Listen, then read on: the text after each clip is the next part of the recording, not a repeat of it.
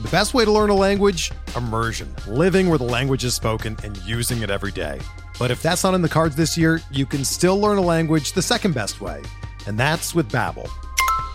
Be a better you in 2024 with Babbel, the science-backed language learning app that actually works. Don't pay hundreds of dollars for private tutors or waste hours on apps that don't really help you speak the language.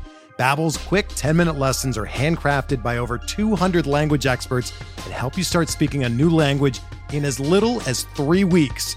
Babbel's designed by real people for real conversations, and their tips and tools are approachable, accessible, rooted in real-life situations, and delivered with conversation-based teaching, so you're ready to practice what you've learned in the real world. Here's a special limited-time deal for our listeners. Right now, get up to 60% off your Babbel subscription at babbel.com/Blue Wire.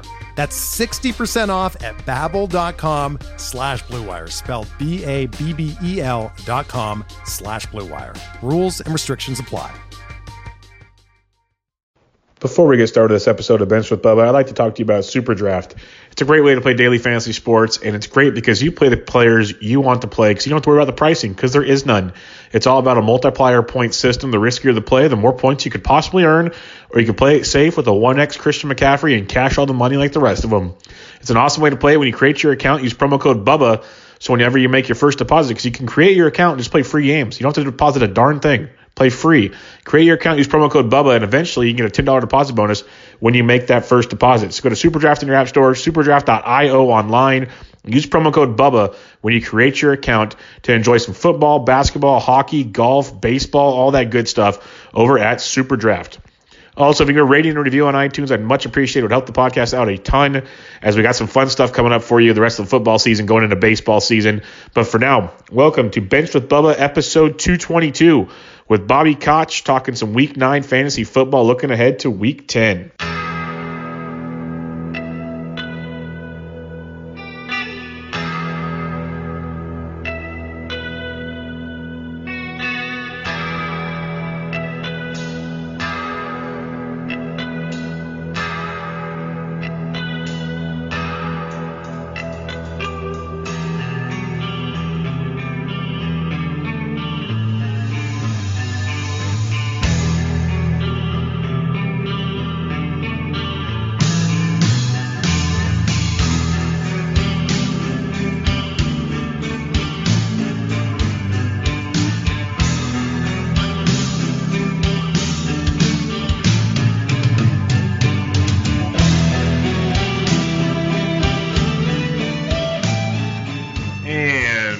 Everybody to another episode of Benched with Bubba, episode 222.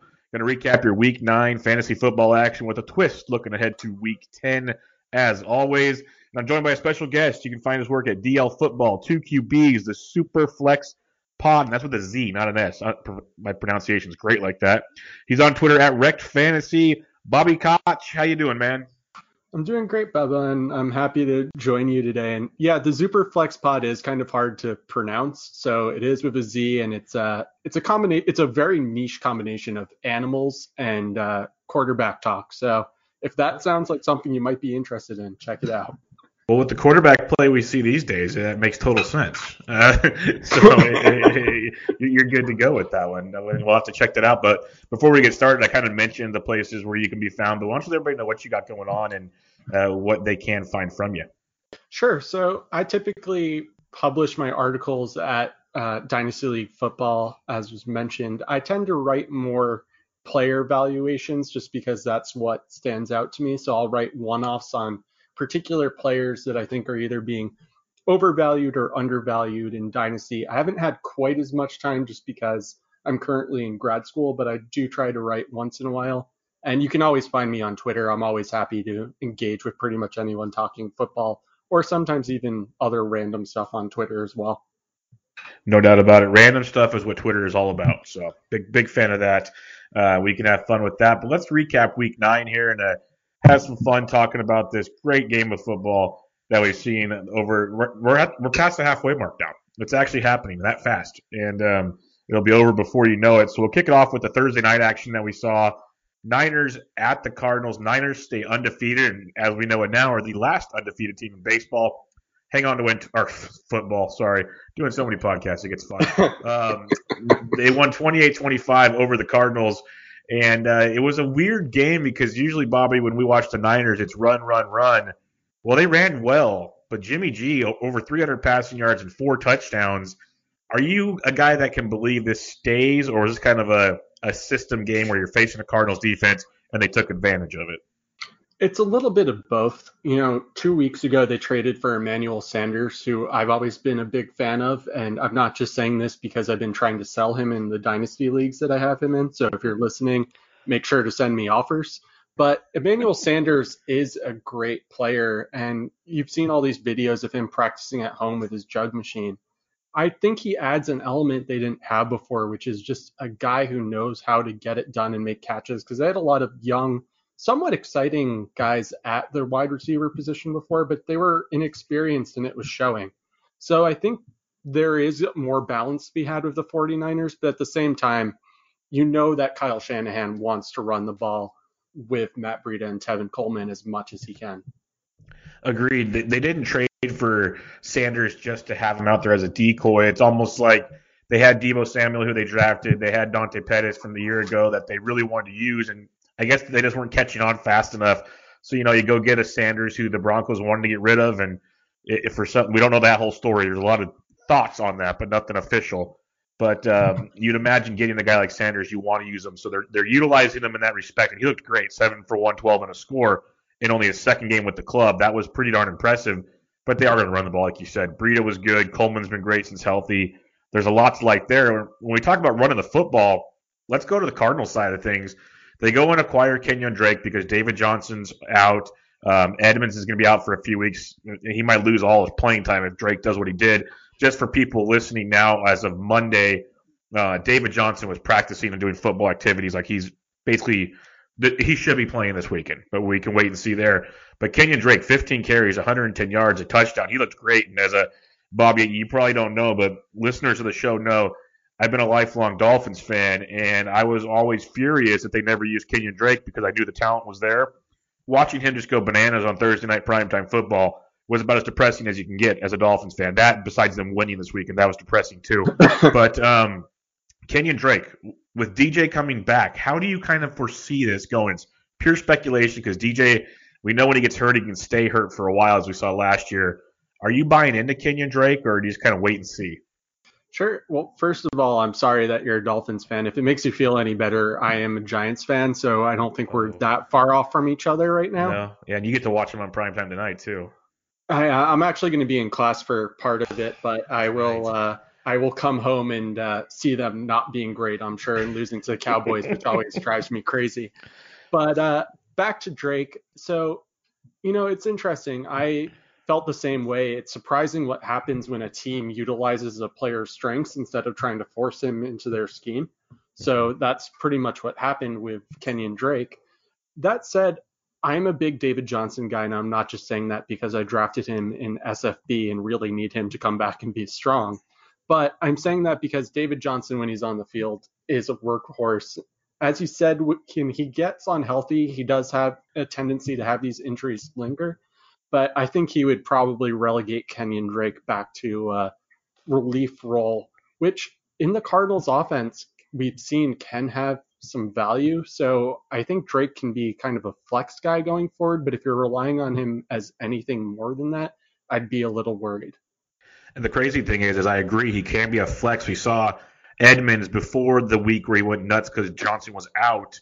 He was still getting you like 10 to 14 points in a PPR league, which is outstanding. It's beautiful flex. Heck, that's a good running back too on these bye weeks. That's beautiful.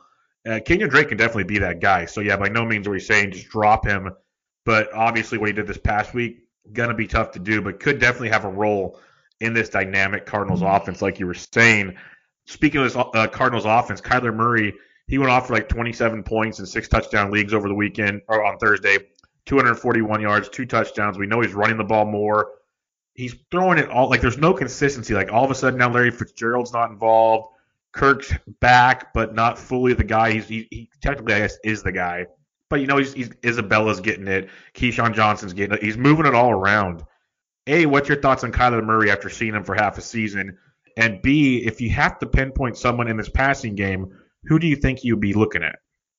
Sure. So Kyler is a guy that I really liked, although I unfortunately have zero shares of. And I think part of that is I always root for underdogs. And so people talking about how undersized he was made me want to root for him. Just to put it out there for your listeners who may not know, Russell Wilson is my personal favorite quarterback in the entire league and has been for a number of years. So to see him have an MVP-like season is great. And Kyler is doing very well himself. In terms of our game, he's 10th in points per game among fantasy quarterbacks through the halfway point. And the offense, I always think about it from a dynasty's perspective. So the more time they have together, the more things are going to click. And they might even draft another wide receiver next year, or maybe trade or sign a guy. So ultimately, if I could, I'd be trying to buy Kyler before he has a second year blow up. Although I guess Baker Mayfield has made me a little more cautious on doing stuff like that. But in terms of the guys that I'm targeting in that passive and offense, I'd say Christian Kirk would be my number one target depending on the price. But if not, if I can get cheap shares of Johnson, as you mentioned, I think you could probably, at least in dynasty leagues, get him for like a third round rookie pick. That might be a move I make before Larry Fitzgerald moves on and he gets possibly more volume in that offense. I have a feeling that we might see, as much as Fitz is meant to that organization, I think he even understands, I'm not here for the long haul anymore. And this is now Kyler's team. This is Kingsbury's offense. They need to figure things out. Fitz feels like the guy that would be willing to kind of take that step back and say, the last 4 or 5 weeks of the year is, hey, if you want to run these kids out there, run them out there. I got no problem with that. So we'll have to wait and see how that goes. It's a good call to maybe jump on those guys a little early. Let's head to London. Texans, Jags. Texans just beat down the Jaguars 26-3. It could be the end of Minshew mania, Bobby. It was a rough outing. I'm still in for 309 yards, 2 picks. I watched a little bit of the game. It wasn't all his fault to me. It did when he had his chances, it didn't look great. But he was running for his life a lot. I saw a lot of drop passes. I'm also a Minshew fan. What do you think is going to happen there? Because everyone's pretty much saying he screwed up this week. It's Foles time after the bye week. Are you a believer in it being Foles time? Yeah, so I don't know if you saw Ryan McDowell's tweet, but he personally blamed me for Minshew having a bad week. And it's because, I'm doing No Shave November, and I'm actually purposely doing the mustache because when I grow a mustache, I look like Gardner Minshew. And so I really need Minshew to do well so that I can continue feeding into this hype and raising money for Men's Health.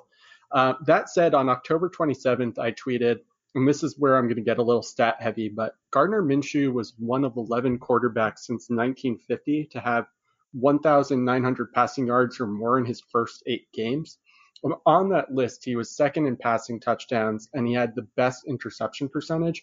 I know he's a little fumble prone, and I also know he had a horrible week in London, and everyone is very prone to being recent bias, but this is a guy that I think should be getting the opportunity to start. I know Nick Foles is going to pair with DiFilippo, if I'm pronouncing that right, and they won a Super Bowl together. But honestly, if I was the Jaguars, I would want to stick with the guy who has the cheap rookie contract that I could build around and get him some confidence and experience and keep Foles as a very expensive backup and look to trade him in the offseason. But I am very, very biased because I was totally into the Minshew mania too. Yeah, the Minshew mania was great, and I agree with everything you said there. It's like, look at the Jags; they're 4-5. They might not have been 4-5 if it wasn't for Minshew. Like if you had other, quarterback back there trying to get things done. So it's tough to kind of just push him aside because of one outing, let alone a London outing where things just go wrong a lot. The Bears just lost to the Raiders in London, for crying out loud. I know now looking back, the Raiders might be the better football team. But at that point in time, we thought it should have been pretty easy for the Bears to go in there and take care of business. So I don't want to put one start on Gardner Minshew here. I think he's very talented. I think he gives a team with the weapons that the Jags have a lot to play with. I'm not saying Foles isn't good, but we've seen the last 4 or 5 weeks what Minshew can do. And it's pretty good to just throw it away on one outing. But guess we'll wait and see. We'll see if the dollar outweighs the talent level in Jacksonville. On the Houston side of things now, Carlos Hyde, My goodness. I think the Chiefs might like him right now. 19 carries for 106 yards. It's another 100-yard game. He's running very, very well. Duke Johnson, even he had a couple carries, but he had some big catches, 5 for 68. He was utilized as well. Are you buying into this Hyde explosion, like it's going to keep happening, or are you kind of holding out some speculation? I'm holding out, and I say that having been someone who always kind of liked Carlos Hyde. He had some obviously very good years with the 49ers, but I don't know. I have trouble buying into it. And I think part of that is in that offense, everything kind of revolves around Deshaun Watson. And Watson is the sort of quarterback who will take off and run every once in a while.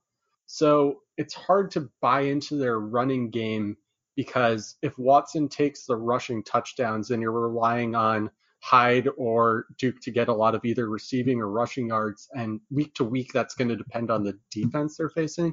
So I don't know. I personally am happy to let someone else buy, but I'm curious what your thoughts are on it.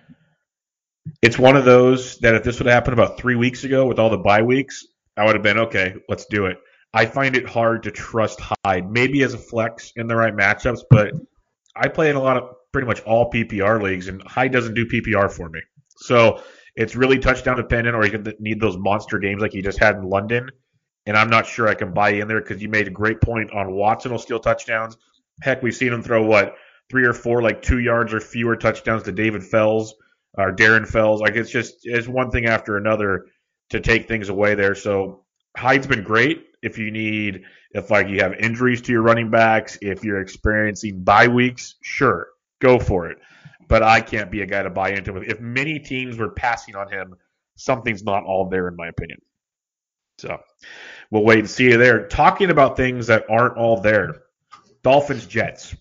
That was a special football game.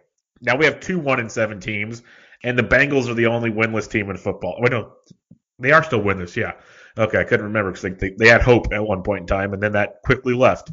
But the Dolphins win, and I said it as a fan, as long as Fitzpatrick's starting, they actually have a chance because he will give them opportunity, unlike Rosen, who runs around and fumbles the ball and, things happen.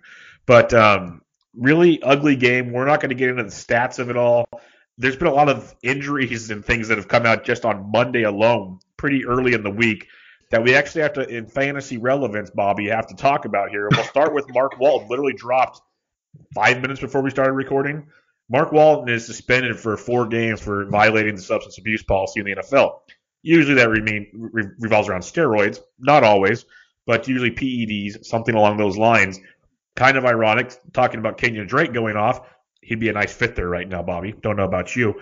But if you're a Mark Walton owner, what would you do? And if you have the chance to pick up Kalen Ballage, what are your thoughts?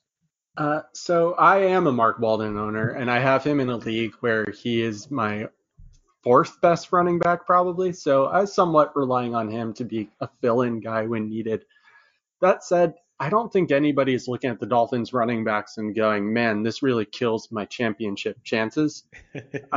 Especially Kalen Ballage. I distinctly remember a play earlier in the year where he was thrown, I believe it was a screen, and he didn't even make any attempt at it. And if I recall, it might have even bounced off his helmet. He's just not a good football player, I'm sorry to say, since I know you're a Dolphins fan. Oh, no, he's not good at all. I'm with you. So I would stay away from Ballage. I think in 2020, they probably will go with another running back sometime in day 2 or day 3. And Walton may either still get a chance or could be kind of a change of pace guy. So I'm not totally giving up on him. But this is the sort of news that you don't want happening when you're being given the chance to take a starting job and literally run with it. Yeah, they were literally giving him the job, going, okay, we traded Drake. We know Ballage is an every down back. This is your job. Don't screw it up. Yeah, he screwed it up. So, shame to see there. Another shame is Preston Williams, who was just week in and week out getting better and better. 5 for 72 and 2 scores. Left with an injury. We find out today it's a torn ACL. Obviously out the rest of the year. He's going to miss part of next season most likely. Big hit here. Devontae Parker has been big in this offense. Mike Gesicki has actually been having a role of late. Again, with Fitzpatrick at quarterback, these things are possible. There's Jerry and Grant, there's Hearns, there's Albert Wilson. With the loss of Preston Williams, and say you want to still buy into this Miami passing attack. And if you don't, I totally understand. But they do play from behind a lot, so there is fantasy viability more often than not. What do you look at here? So early in the year, I actually talked up Gesicki, and I thought I was going to end up having to apologize for that. So I'm glad he's been coming on lately, and I guess I'll stick with my guns and say that Gesicki is a guy that I'd be looking at, especially because Fitzpatrick does like to throw to his tight ends. Devontae Parker, I need to put this out there. I have probably been as close to a hater as I can be. And my friend Zach is a big Devontae Parker truther and has been for years. And so he's been rubbing it in my face that he's actually been somewhat fantasy relevant. That said, so for dynasty purposes, I would be going out and I would be buying Preston Williams. And I say that because especially if you're a rebuilding team, targeting guys who are injured so that you can get them a little bit cheaper is always a good idea. And if you really think about it, the Dolphins are probably going to get maybe not necessarily Tua because he might go to the Bengals, but they could get Burrow or Herbert or someone else who is supposed to be a good rookie quarterback. And that could pair with Preston Williams and good things could happen. So I would be throwing some trade offers out there. And in fact, I have it's a Monday, so I can't quite yet, but one of my league mates said that they would probably accept a 3rd round pick for Preston Williams right now. And I am offering them a 3rd and 4th as soon as I can tomorrow. That's a good call, and that's a good point you make about dynasty leagues. It's for all sports. Like when a guy gets hurt, but you know he's coming back, and with technology these days, we see these guys rebound from ACL injuries pretty well. Get him the value you can because they have made a point to use him in this offense. He's been very good once they've done that. So I think that's a great call there, and hopefully Gesicki can keep it going, maybe Devontae Parker. We know Fitzpatrick will throw it. That's a given. So we'll see how that plays out. The other bit of news we have to keep an eye on, Le'Veon Bell. He touched the ball 25 times for about 120 yards or so combined on Sunday, but he had an MRI today. And I'll leave it to Adam Gase to be vague about something. But he said, we're still waiting for the results. We'll let you know when we find out. So we don't know what it is, but we also didn't think he was hurt enough to have an MRI. So keep an eye on Lev Bell. Do you have any thoughts on Lev Bell or just anything in general for the Jets offense, which has been an absolute disaster? So I just wrote about Lev Bell in my most recent article that I wrote on Halloween, and it was about players scaring people in Dynasty and what to do with them. Lev Bell was an interesting one because he's actually returned middle RB2 type numbers despite playing with Luke Falk and Trevor Siemian for most of the year. So that's actually pretty impressive, especially when you consider that he took the year off. That said, this Jets offense is scary bad, and I'm still a believer in Sam Darnold. He's impossibly young, and he has a bad coach, and I know he's seeing ghosts, and everyone's making fun of it. I think the Jets offense will be better next year, and Bell is signed to a decent-sized contract, but I don't know. I never like to hold on to running backs too long. I should admit that I have an aversion to the position in general, where anytime I see a sell high opportunity on a running back, I almost always do it. With Bell, I'd be cashing out if I could in dynasty leagues, at least for any kind of first. And then in redraft, if you could cash out for like a RB flex type plus like another depth piece this year, I don't think it would hurt necessarily, especially if you could do it before more news drops that might be even worse for him. Yeah, if he's really hurt or even just playing on the Jets, because his workload is super high, but the production hasn't been quite what we'd hoped for. Like it was early on, like you were saying, but it's been dying off the last few weeks since Darnold came back. Let's talk Bills, Redskins. Bills win 24-9. They're 6-2. Don't know how they're doing it, but they're getting it done. Josh Allen looks actually decent, but we saw Dwayne Haskins. They definitely limited what he had to do back there. Kept it real simple, and part of that was running the ball with Adrian Peterson. 18 carries for 108 yards. He's toting the rock, and if he's going to tote the rock like this with Haskins at quarterback, do you have any fantasy viability with Adrian Peterson this season? You know, it's interesting because if Dwayne Haskins is back there with as bad as he's looked, I'm not sure that Adrian Peterson doesn't always just face a stacked box like he did in the Viking days. And I'm not sure that he is either A, healthy enough, or B, young enough to get over a stacked box. So I'll be interested to see what teams do to the Redskins after this. But if I was coaching any team against them, I would dare Dwayne Haskins to throw the ball. Yeah, it's been ugly. So I'm surprised that I was really surprised until I saw the box score, and it made sense when looking at the score of how little they had him throw the ball. And it was a lot of check down, short passing game type stuff. Keep out of trouble. Welcome to the NFL, kid. When we talk about him passing the ball, Terry McLaurin, 4 catches, 39 yards, had 6 targets. His numbers have gone down week after week, and a lot of it has coincided with Haskins getting in the games. As long as Haskins quarterback, do you have any hope that McLaurin gives us the production we saw to start the season?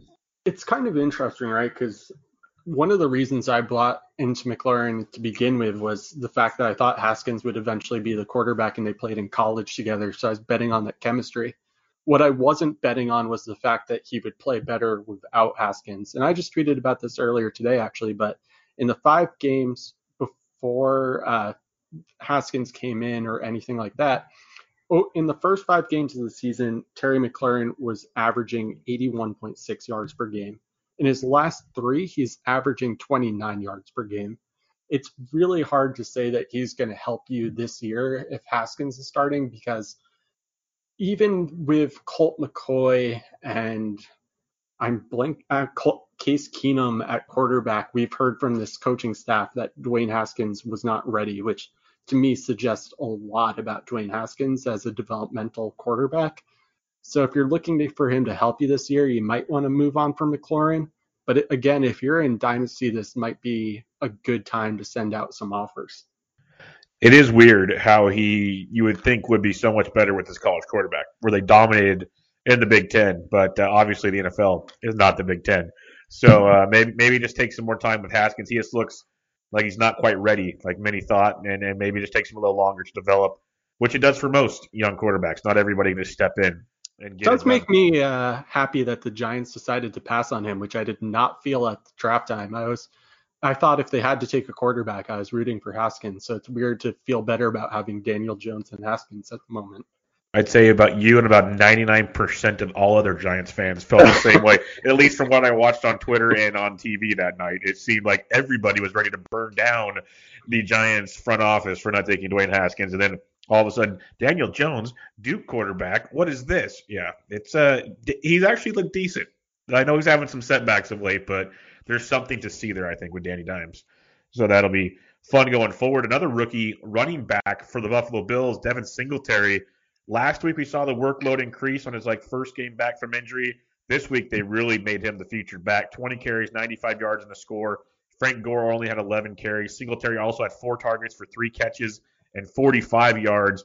He's looking like the RB1 in Buffalo. Is he now an every week starter for you, Bobby?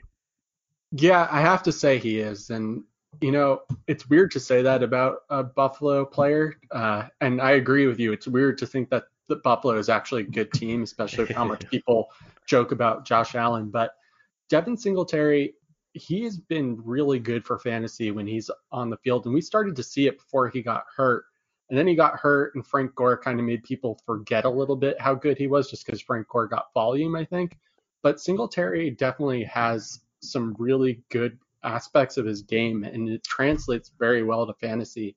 So if I have him, I can't imagine that I have too many better starting options than him at this point.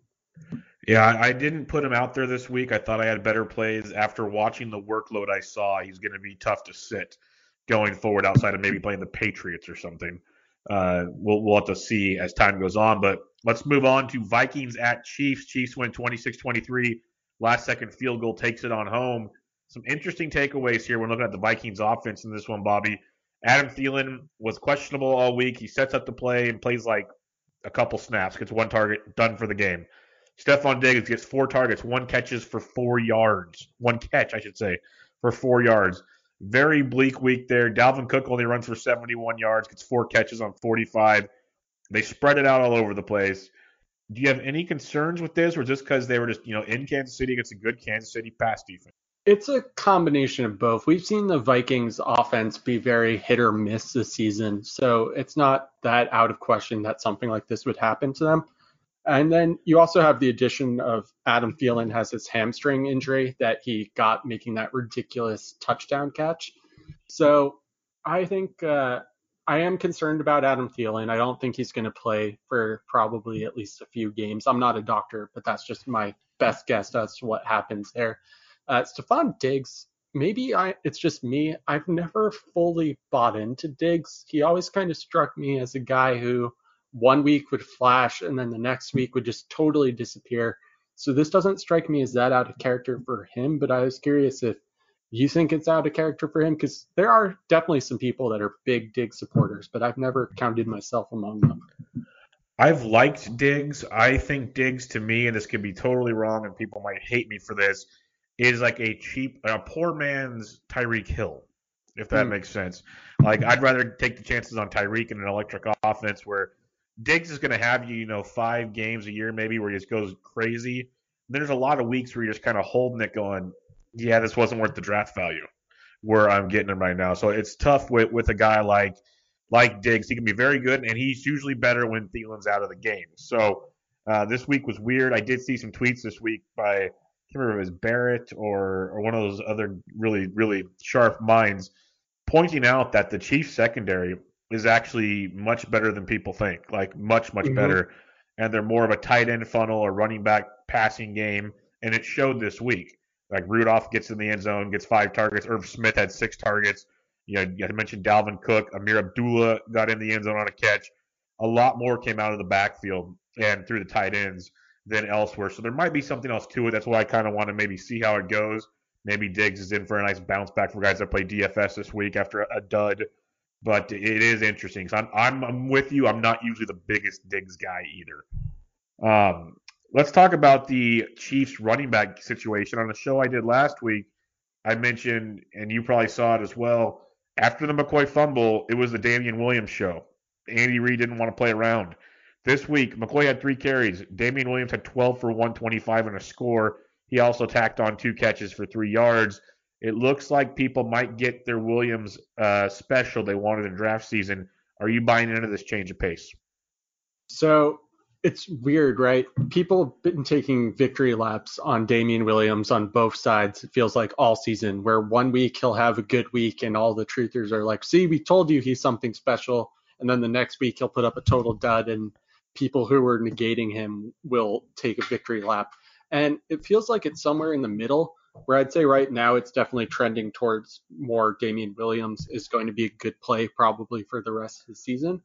But it's definitely been a seesaw. And I will admit, I was someone who did not believe in Damian Williams. It's just, it would have been one thing if he was like a second-year running back who never got his chance, and the most he ever had in one season was like 400 yards from scrimmage. But when you're 4 or 5 years into league, and I know he was also on the Dolphins, so that's a part of it. Sorry, Bubba. But it's facts are facts. I can't deny them. But when you're 4 or 5 years into your career and the most you've ever had was 400 yards from scrimmage, I'm not necessarily interested, even if the situation is great. That said, I think Damian Williams will be a good play going forward, so I need to eat crow a little bit on that. I was not on him as well this year, so I totally understand what you're saying. It's just people kept preaching it in the draft season. I know you saw it, that you want the running back in Andy Reid's system, and it's been true. It's been 100% true. I just didn't think it would be him. I thought it would be Shady, and then Shady blew it. So it's the Williams show until otherwise notified. Maybe he fumbles this week and we're back to Shady. We'll see. But Williams looked really, really good. Let's go Bears-Eagles. Eagles went 22-14 on a very not pretty football game at all. And speaking of not pretty, the Bears' offense is not pretty. David Montgomery, I don't like to use the term a lot, but I'm going to, luck boxed in the 2 touchdowns this week. Tyreek Cohen fell down at the 1 for one of them. So he should have only got 1, if not, but he got 2. He's about the lone bright spot. Taylor Gabriel, 3 for 69, I guess. But all in all, this Bears offense has been dreadful. Going forward, how do you go about attacking these guys in fantasy? Do you trust starting Dave Montgomery every week? Do you go to the receivers? What do you do with this Bears offense? Because it's not good. Yeah, I should probably admit some bias here of I seem to have a proclivity for bad quarterbacks. And by that, I mean, I have a signed pitcher of Blake Bortles in my apartment that I got as a gift. So take this with a grain of salt. But I was a big Mitchell Trubisky supporter. And part of that was I just liked calling myself a super trooper. And I made images of him wearing like Mario hats and also in the Super Trooper uniform with my That's bad outstanding. Photoshop skills. But he is not a good quarterback. I can confidently say that now. When you're talking about a guy in his third year, it kind of gives me flashbacks actually to Bortles when they're talking about changing his mechanisms in his third year. And you're talking about he's just now watching film of himself and trying to learn what he's doing wrong. There's just something off there, and he's probably not long for starting. In Dynasty, though, I would be trying to buy the negativity because he only has about a year left on his deal after this. And I doubt they pick up his 5th-year option, and it wouldn't shock me to see them bring in someone for competition next year, and that someone could actually end up starting and be a better option. So you might be able to get a guy like Anthony Miller or Allen Robinson while they're having down years, and then hope that this new quarterback can make them better. I know it's a little bit of a long shot, but we have seen some of that with some other guys in the league, so I think it is worth a shot. I love these fantasy dynasty angles you're bringing to it because we are, like I said, we're past the halfway point, and some teams are out of it, and that's why you play dynasty. Those you keep rebuilding and do things, and you're making very good points. Is when we're sitting here, talking negatively or clowning on certain teams or players or whatever. There's something to be found there at a discount, and that can definitely be utilized. And I wouldn't have the first thing on the top of my head would not have been to go target Gabriel or these guys in the passing game. And I think that makes a ton of sense when you mention it that way. Yeah, I got to credit. Real quick, I just got to credit John Bosch on that. He and I talk about this all the time, but he actually has a podcast about it now, and it's called Buy the Panic. And it's essentially whenever there's an island game and a player has a bad island game, you should send out offers for that player and try to buy them on the cheap in dynasty leagues. And it applies pretty much all across, where if you see guys getting clowned on, but they put on fantasy points regardless, and this is what I call like the Blake Bortles garbage time stuff, you can send out cheap offers because the perception is these players are so bad, but points are points and they're still getting you fantasy points. Yep. Points are definitely points. So I think that's a very, very valid point. I'm a fan of points or points. I was the one telling you guys to play Dolphins receivers. So I totally get it. Let's talk on the Eagles side of things. It gets messy. Zach Ertz, big game. We expected that with Djax back. It's been a correlation thing. But Djax isn't going to be back for long, as he's going to go undergo surgery for an abdominal muscle, usually as an oblique or something along those lines, and he's likely out for the year. With Djax being out yet again, we kind of saw how the offense worked. What would you be targeting? Like we saw Goddard played much better. Aguilar's had his moments, but you got Jeffrey, Miles Sanders. What are you looking at in this Eagles offense for the second half of the season?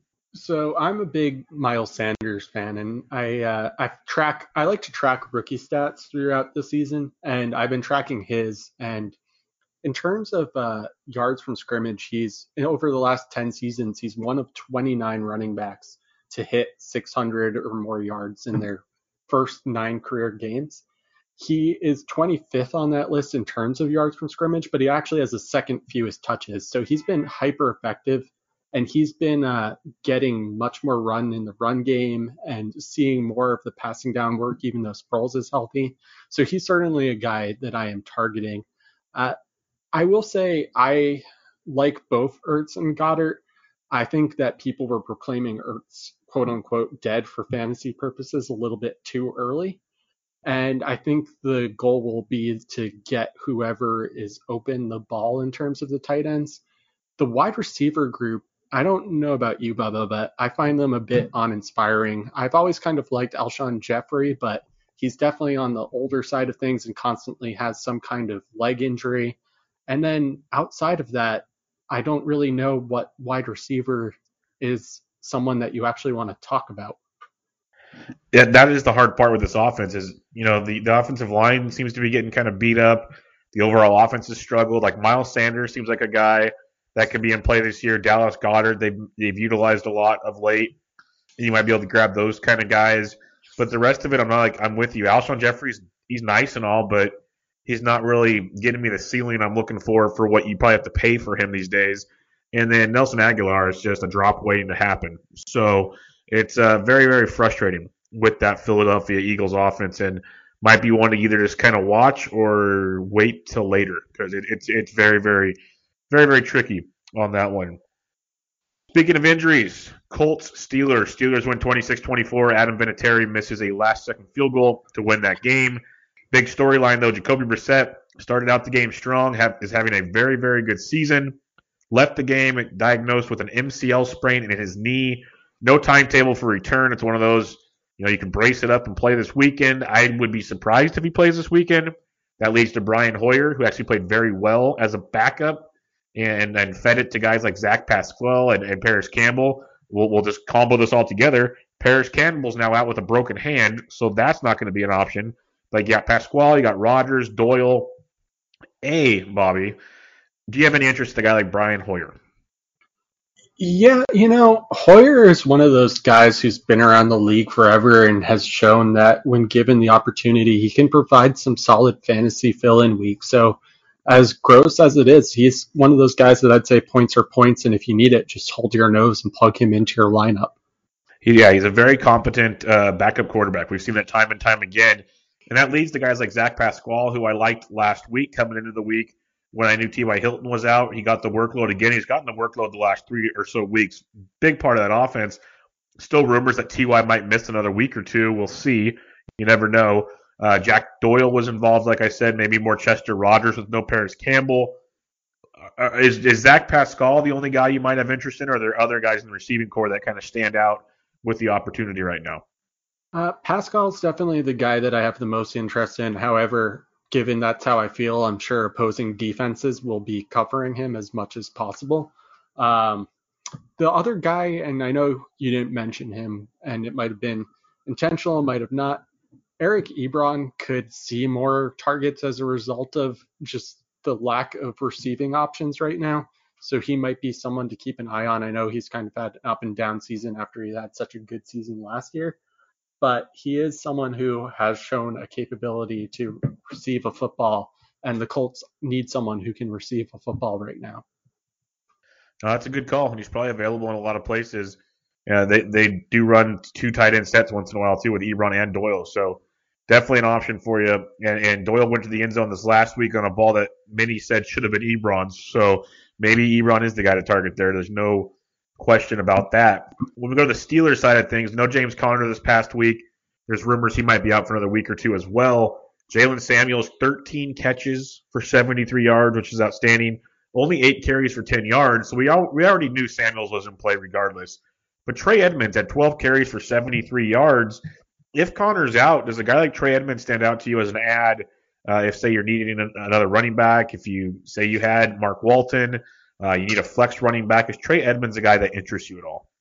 Yeah, absolutely. And I can put my money, or I put my money where my mouth is by putting basically my entire waiver budget in the Scott Fishbowl on Trey Edmonds, just in case these injuries last a while. And the waiver's not super full of options, but at the same time, I did invest a significant amount. And I did it in a few leagues just because I had a feeling that, one, the Steelers are a good running offense, and 2, it seemed like a bunch of their running backs have nicks and bruises that are starting to pile up besides just James Conner. So he is a guy that I would be looking at, and if you're a Mark Walton owner and he is somewhere out there for you, he's probably a very good replacement for Mark Walton, and probably maybe even better than Mark Walton. I love it. Yeah, I'm going to have to go get him in a few places because I have a couple teams that have hit the injury bug at the running back position. So Trey Edmonds will hopefully be on a few of my rosters after tomorrow night. Let's go Titans-Panthers. Panthers win 30-20. I was big on Derrick Henry all week. He barely did touch the ball in the first half. Don't know what their offense was. And they didn't score. Then they gave him the ball, and they made a comeback. So coaching 101 strikes again. How do we assess this Titans? We know the rushing game goes through Henry. And Tannehill's been good. Tannehill's been very good for 3 weeks now, like sneaky good. But how do you assess their passing options? Because you got A.J. Brown, you got Humphries, you got Corey Davis, even Dion Lewis was used quite a bit this past week. Basically, what I'm trying to say is Tannehill's throwing it around to a lot of options. If you had to pick 1 or 2 to go forward in fantasy with, who do you kind of trust here? Yeah, I think my dynasty bias is going to show a little bit on this, as well as just the fact that he has been their most consistent receiver. So I'm going to say A.J. Brown. A.J. Brown has been pretty good for a rookie wide receiver and generally has had more receiving yards than Corey Davis, who I also like. But the thing that I tend to do with receivers, I don't chase touchdowns just because, as we know, they can be very fluky and vary from week to week. But I definitely chase when I see a guy who's consistently getting the most receiving yards on his team. And to me, that has been A.J. Brown. And when you consider next season, I highly doubt they're picking up Marcus Mariota's fifth-year option. They're probably going to be starting someone new too, if not trading for a quarterback from another team. So if we're talking about dynasty purposes, again, A.J. Brown is someone that I would be targeting. However, his price has probably already hit his peak, at least in terms of what you can acquire him for. So you may want to wait for him to have a string of a few bad games if he does. Yeah, his name's pretty popular these days, so good point there. You might pay a little more than you need to at this point in time, but the talent level we've seen, especially with the quarterbacks he's getting utilized by right now, pretty impressive. And you're right about the touchdown things. Ask Leonard Fournette what it's like not to score a touchdown. So it's super fluky there.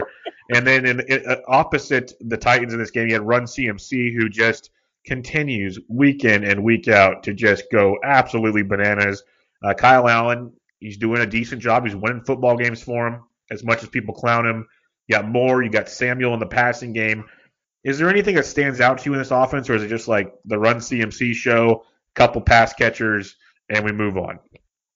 Yeah, there are things that stand out. I would like to point out, by the way, that before this season started, someone tweeted something like, the Bengals have the best running back duo in the league. And I tweeted back at them that Christian McCaffrey by himself would like to have a word. And all of Bengals Twitter pretty much hates me now. I'm sorry, Bengals Twitter. It's still true. Christian McCaffrey is better than all of your running backs. And he's better than all of the running backs pretty much in the league, maybe outside of Saquon Barkley, but I still think he's probably better. That said, I am a huge DJ Moore guy. And in fact, before the season started, I said that if he continued the way he was going, I think that by next offseason, he's going to be a second round dynasty startup value. And obviously, I thought Cam Newton would be throwing him the ball at that point. But he's been playing pretty well with Kyle Allen. He hasn't been getting the touchdowns. He's another one of those guys that seems to have a touchdown aversion. And I actually have a bet of him versus Curtis Samuel in PPG. And Curtis Samuel keep getting the touchdowns is really screwing me there. It's much closer than it should be. But I am a big DJ Moore fan, and I think that he is a superstar in the making. And if they get him a quarterback that is not Kyle Allen, as well as Kyle Allen has played for them, I think that he will eventually ascend to the superstar level. Well, Cam Newton should be back soon, but if not, the Lions and the Raiders, they had two quarterbacks playing this weekend as the Raiders went 31-24, and this was a fun one. And coming into the season, Bobby, I don't know about you, but if we looked at Lions, Raiders on the schedule, not sure we would have thought fun one. But it turned out to be pretty entertaining as both these offenses have started playing much, much better. Talking about the Lions running back situation, we know when Kerryon Johnson went down, people wanted Ty Johnson. He had 9 carries. He led the backfill in carries, but McKissick had 4 for 32. He was the most productive, and he's been getting used in the passing game in back-to-back weeks. Right now, he looks like the guy to own in fantasy. Do you agree with that, or do you see someone else if you need to take a shot? Like we mentioned, we're taking the Trey Edmonds. We're looking for anything we can to grab onto right now. Is J.D. McKissick the guy you're going to grab? I suppose he would be, but honestly, my advice would be just don't use the Lions running back. Fair enough. I admittedly have Matthew Stafford on a team that was supposed to be rebuilding, and it's currently in playoff contention, although very fringe playoff contention because he's had an insane year passing the ball. It's almost like the Lions remembered that this is a guy who, when he has a ton of pass attempts, just destroys the football field. So, Marvin Jones is very relevant again. Kenny Golladay is obviously very relevant. The Lions are just not a team that is known for their run game. And when Kerryon was there, I was a little interested. But without Kerryon, I can't say I'm at all interested. It is tough. I agree with you. It'd be grasping at the smallest straws to make that one work. You mentioned the passing game with Golladay and Jones. TJ Hawkinson, monster start to the year. It's been super quiet of late. Did have 7 targets, 3 for 56 this week. The Raiders are a team you can attack with the tight end. Are you thinking that Hawkinson could have a big second half as the rookie gets more experience in the league? Or are you still kind of hesitant after watching some of those down games that it might not be as consistent as we'd like? Yeah, so after that first huge game that he had, I thought that Hawkinson, and I tweeted this too, so I have egg on my face, but I thought he had a chance to break the rookie receiving tight end numbers. So that shows you how much I bought in. And I was all over Hawkinson after the draft. I thought he was a little bit better than Font. But honestly, rookie tight ends are just hard to trust. I know there are a few exceptions that have happened, but they're really, really hard to trust. That said, in Dynasty, again, just because I always bring that slant, what you do is you wait for the Hawkinson types or Fan or Njoku types from past years to disappoint. And then in like year 3 or 4, when they're getting ready to break out, that's when you buy them. Hawkinson and Fant might have a breakout sooner than that, but I don't know about a second half breakout for this year. It's just really, really hard for me to put any kind of true faith in a rookie tight end. It's been tough to trust him week in and week out, that's for sure. Talking about the Raiders on the other side of this, the passing game is getting better and better as the season's gone on. Maybe Gruden does know what he's doing after all, as they're playing some pretty good football. And a couple of things we've noticed, Darren Waller started out the season great, kind of taking a step back the last few games. Are you concerned with that? And also, Hunter Renfrow the last few weeks has been getting it going. We saw on Hard Knocks how much Gruden loves Renfrow, and he got the game-winning touchdown. He had 7 targets, 6 for 54 this past week. He's becoming more of a playmaker in this offense as well. So, first, are you concerned with Darren Waller at all? Second, are you buying into this Hunter Renfrow action? Well, first, I have a question for you, which is, did you ever think the sentence Gruden might know more than we thought was something you'd be uttering? No, especially after I watched him on Hard Knocks, knock on wood if you're with me. Yeah, I am 100% with you. I don't know. It's crazy that they gave him that 10-year contract. But anyway, in regards to Waller, he's a guy that I'm interested in because they gave him that long contract extension and he's been playing well. But at the same time, and I know I'm probably going to make some people mad because I don't know if you've noticed this, Bubba, but people are more attached to tight ends than pretty much any position in the entirety of football. It's really weird. If you come after someone's like preferred tight end, you've pretty much have insulted their mother.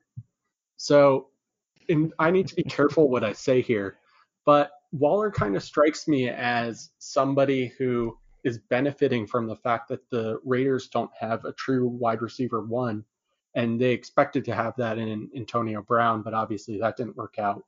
Renfrow is a guy that I'm interested in, definitely for dynasty purposes. However, and I might be making this up, but I think Tyrell Williams, if I recall, has been a little banged up the past few weeks. So I don't know how much I'd be reading into it for this season. And honestly, next season, I fully expect them to try to bring in some kind of star receiver or a true quote unquote number one type guy, whether that's through the draft or a free agent signing or a trade. Kind of like an Antonio Brown, maybe. Or like Amari Cooper, he definitely wants to go back there if he doesn't sign with the Cowboys. I think he had great experiences. Man, imagine if Amari Cooper and why am I blanking all of a sudden? Khalil Mack were still in Oakland with the way this team's playing right now. Just imagine. But I digress. We can't.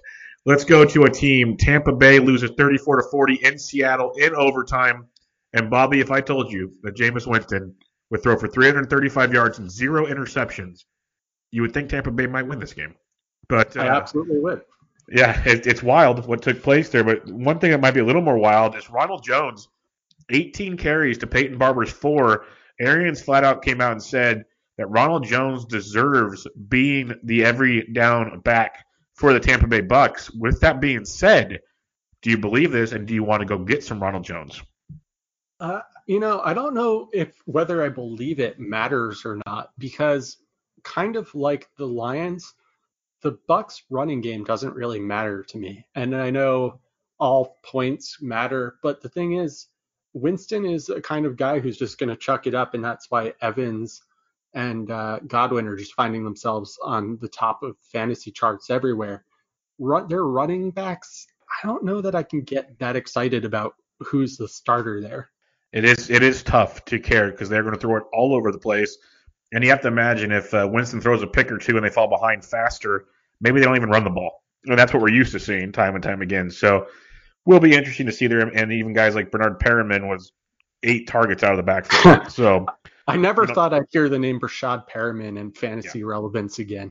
It's been a while, and it'll probably be a while again after this week. So it was pretty crazy there. On the Seattle side of things, you have Tyler Lockett, you have DK Metcalf, both having monster games. We saw Evans and Godwin dominate the Tampa Bay side. One thing we did not necessarily see coming was Jacob Hollister, 6 targets, 4 catches, 37 yards, 2 touchdowns, looking a lot like that Will Disley character that was tearing it up for a couple weeks. Are we buying in to Jacob Hollister? Yeah, I'm not so sure about that, especially because they did just get Josh Gordon too. And so if they start to work Josh Gordon in, I just don't necessarily see enough targets going around to make their tight end relevant. There's something about the connection that Russell Wilson had with Will Disley that was really special. But honestly, my key takeaway from this is just that Russell Wilson is having an amazing season. And I am super happy about it because, as I mentioned earlier, he is my favorite quarterback in the entire league. It has been awesome to watch Russell just dominate in the way he kind of ended the game on those game-winning drives, just walking right down the field basically and taking care of business. He's got that confidence and that swagger, which is pretty darn impressive to watch. I got to watch it at Wisconsin when they played Nebraska one night, and that was awesome. And I watched him in the Rose Bowl against Oregon. They lost, but that was a tough game to win. And he's just it doesn't matter out there. He doesn't care how big or small he is. He just has that confidence, and it's pretty impressive to watch.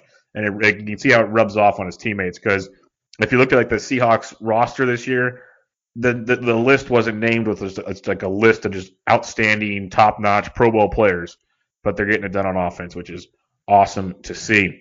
You know, that also applies to fantasy because he is on my SFB team, and a lot of the guys I wouldn't say were like Pro Bowl or All-Star guys, and they are playing their hearts out for Russell Wilson.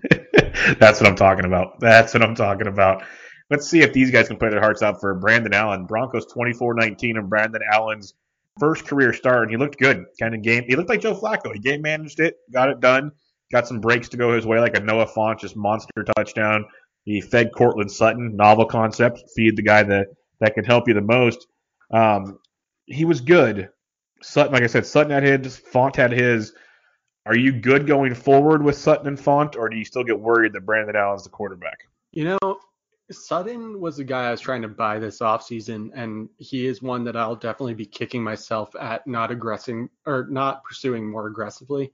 In a dynasty league, I almost had a trade for him where I gave up Julian Edelman in a second-round pick, but the guy backed out at the last second. I should have thrown in a sweetener to get it done, and I'm going to live with that for a while. Sutton is starting to become one of those guys. If you just see the kind of ridiculous highlight catches that he makes, I don't care who is throwing him the ball. If they get the ball in his general direction, he's going to be fine. Fant, again, rookie tight ends make me a little nervous, but it is cool to see him starting to do something on the field. Yeah, it is cool. And yeah, it goes back to your tight end theory there. Sutton's a beast, so I'm hoping they keep feeding him the ball. No Sanders there should help quite a bit. When we talk about the Broncos side of things, this has been bad. We've all seen the Baker Mayfield memes.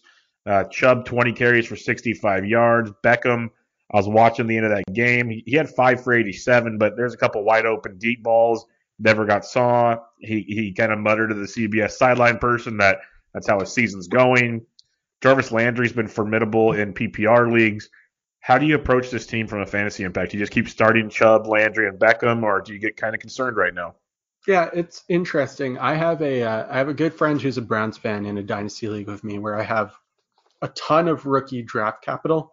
And for a while, just to kind of mess with him, but also just to test how far it would go, I would keep offering him about 2 firsts for Baker Mayfield because it's a super flex league, and it would make him sweat pretty much every week. This week is the first week I've decided not to do that.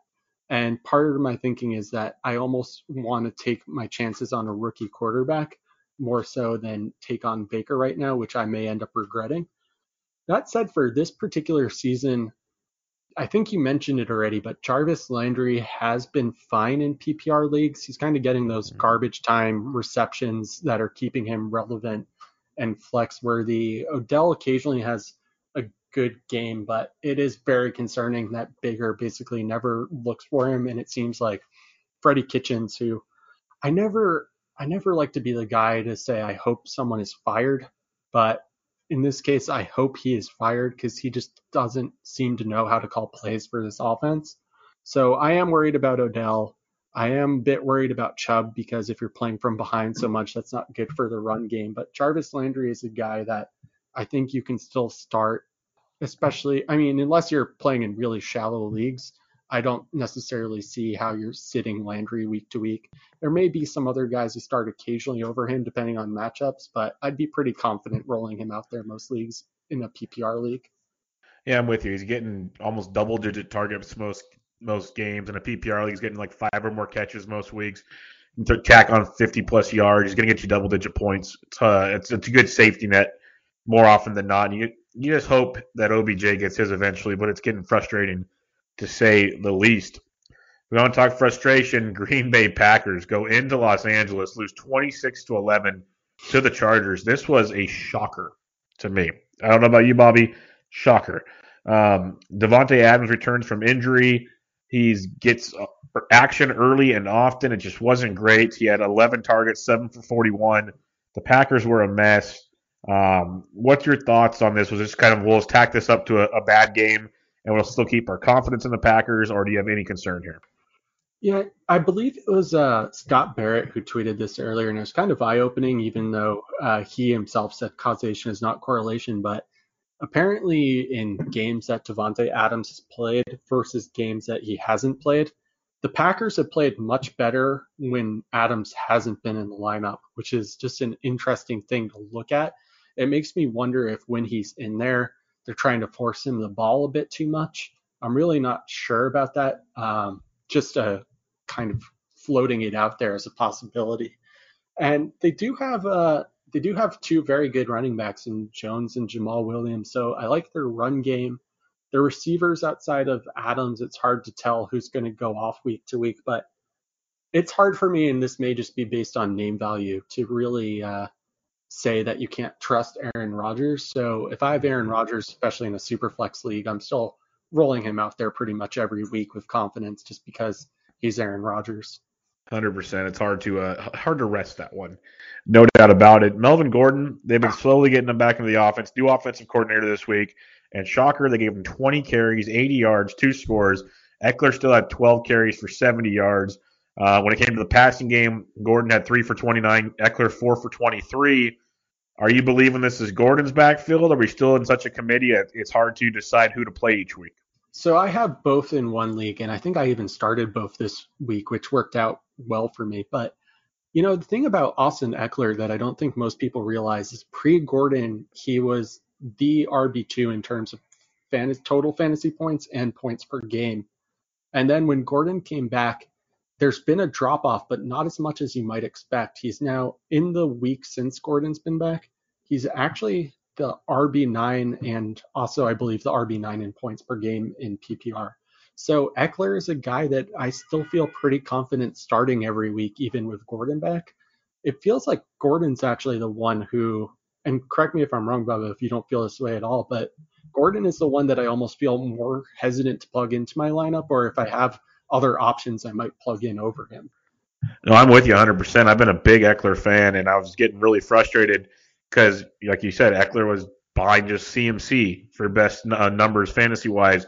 In those first few games back, he was still the man, but they just kept trying to force it to Gordon, and they did it again this week, and it was like it's like 2/3 to like 66 to 33 type thing, which isn't going to work. Eckler's the better player for them right now. I think we've seen it time and time again. Gordon fell into the end zone twice, so people are going to celebrate this week. If he hasn't fallen into the end zone, they basically have the same numbers. And Eckler did it in a third of the action, basically. So they need to get Eckler the ball. I wish it was just Eckler's game. And I've been a big Gordon guy for years. I've had him in a lot of teams. I didn't touch him this year. I didn't like how the situation was playing out, and it's very frustrating. Like you said, if you got to start them both, start them both. If you got to start one, I start Eckler. That's just me, though. Yeah, I'm 100% with you on that. The last part of these Chargers game, Keenan Allen. I'm a diehard Keenan Allen fantasy fan. It started out great, got hurt. Now that Gordon's been back, the production has just gone out the window. Do you have any insight, any thoughts on Keenan Allen struggling so much since Gordon's return? Yeah, I'm a big Keenan Allen fan too. In fact, when I mentioned earlier in Dynasty about targeting injured players and trading for them on the cheap, my strategy pretty much originated with trying to trade for Keenan Allen when he had the kidney injury, and that worked out pretty well in most leagues. I've started to divest a bit. I have one Keenan Allen share left in my Dynasty leagues, and I recently sold another for DJ Moore and a 2021 first because, as I mentioned, I'm a big DJ Moore fan, and I think he is possibly what's next at the position. In terms of redraft, though, it's really weird period because honestly, when Keenan Allen is in the lineup and Phillip Rivers is in the lineup, his target share is usually ridiculous, like hovering around 30%, if not more. So I really don't know what's going on. That whole offense to me has felt weird since Melvin Gordon has been back. And I'm not trying to sound like I'm blaming Melvin Gordon, but it almost feels like Melvin Gordon came back and they realized he was unhappy, so they're trying to force him into it, and he's just not meshing with the offense they were running while he was out. That's just me hypothesizing, though. I'm 100% with you. That's kind of what I was trying to say earlier. Is it feels like ever since Gordon's come back, they're forcing him the ball. They forgot about Eckler. They forgot about Allen. They forgot what their success got them there, and they're just going to keep feeding Gordon, which is weird for a guy that held out for his own reasons and not for the team's reasons to go feed him the ball. I don't get it, but that's not my job. They changed offensive coordinators, and we'll see how that plays out. But right now, it makes it a little more frustrating, and it's hard to bench Allen. You have to pretty much just play him and hope it plays out. But it's darn tricky. What wasn't tricky was watching the Baltimore Ravens dismantle the New England Patriots 37-20. And it's not tricky because you have a cheat code named Lamar Jackson. It was absolutely amazing. Does it week in and week out. What's just for fun, what's your thoughts on Lamar Jackson? Like, I wasn't the biggest guy. I did not like him. Let me clarify that. But, there's certain people in this industry that just absolutely love Lamar Jackson. And right now they are doing all the victory laps on the planet. And I can't stop them because what he's doing is amazing. I didn't think running quarterbacks would work. We've seen it. He's a different breed. And I said it a couple weeks ago when they played Seattle. I got to watch that whole game. The first time I've watched a whole Lamar game in a long time. And he just glides around out there like he's on ice and people can't touch him. It is amazing to watch. What's your thoughts on Lamar Jackson? Yeah, I have to own up to the fact that I wasn't the biggest Lamar Jackson guy either. When he came out, I definitely preferred some of the quarterbacks in his class to him. That said, he is super fun to watch. Watching the game last night, besides a few turnover mistakes, the Ravens really dominated the Patriots, which I can't say I expected at all or thought were words that I'd be uttering, but I think that's just because I got so used to watching Joe Flacco's Ravens. In fact, I tweeted last night, this isn't your Flacco's Ravens, which was intended to be like, this isn't your father's Ravens. This is a new breed of Ravens offense, and it's really fun to watch. My concern, and I hate to be that guy, and I'm sure I'm going to get a lot of flack about this, is in some ways it feels to me like the Chip Kelly offense or watching Kaepernick come out and dominate at first and then the league adjusted to both. I'm not sure if that's going to happen, especially because Jackson is just so fast and opens up so many options in the passing game and the run game that it's ridiculous.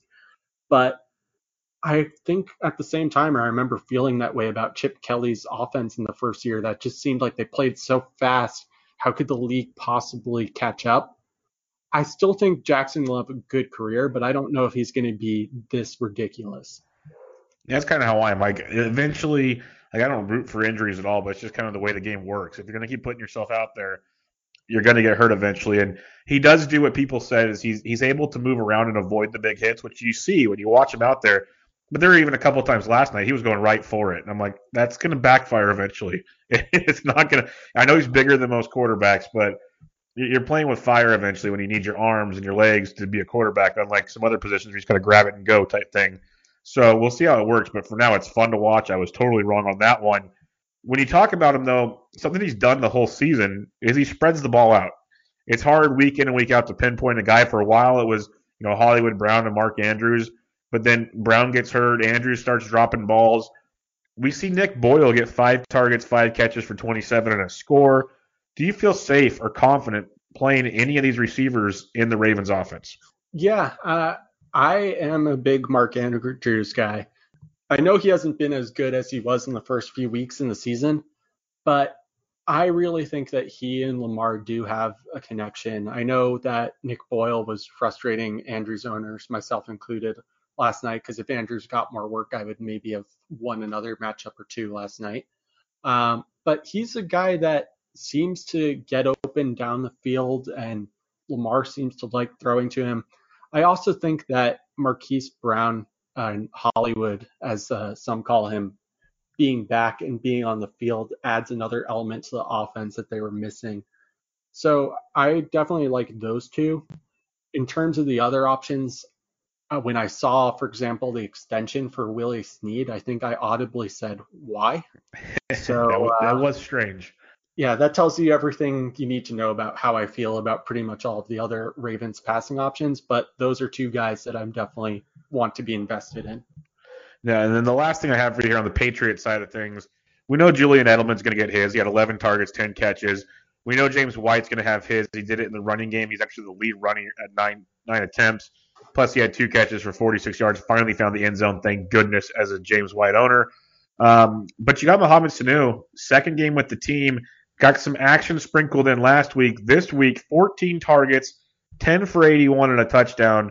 He was a very, very important part of this offense. Sure, they lost the game, but this seems like some Edelman and Sanu. Man, I'm not saying they're both going to get 10 catches every week. I'm not crazy.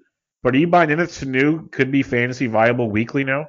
Yeah, well, let me start. And I know I've talked a lot about my SFB team, but of course, Sanu had his biggest game of the year against me in SFB this week.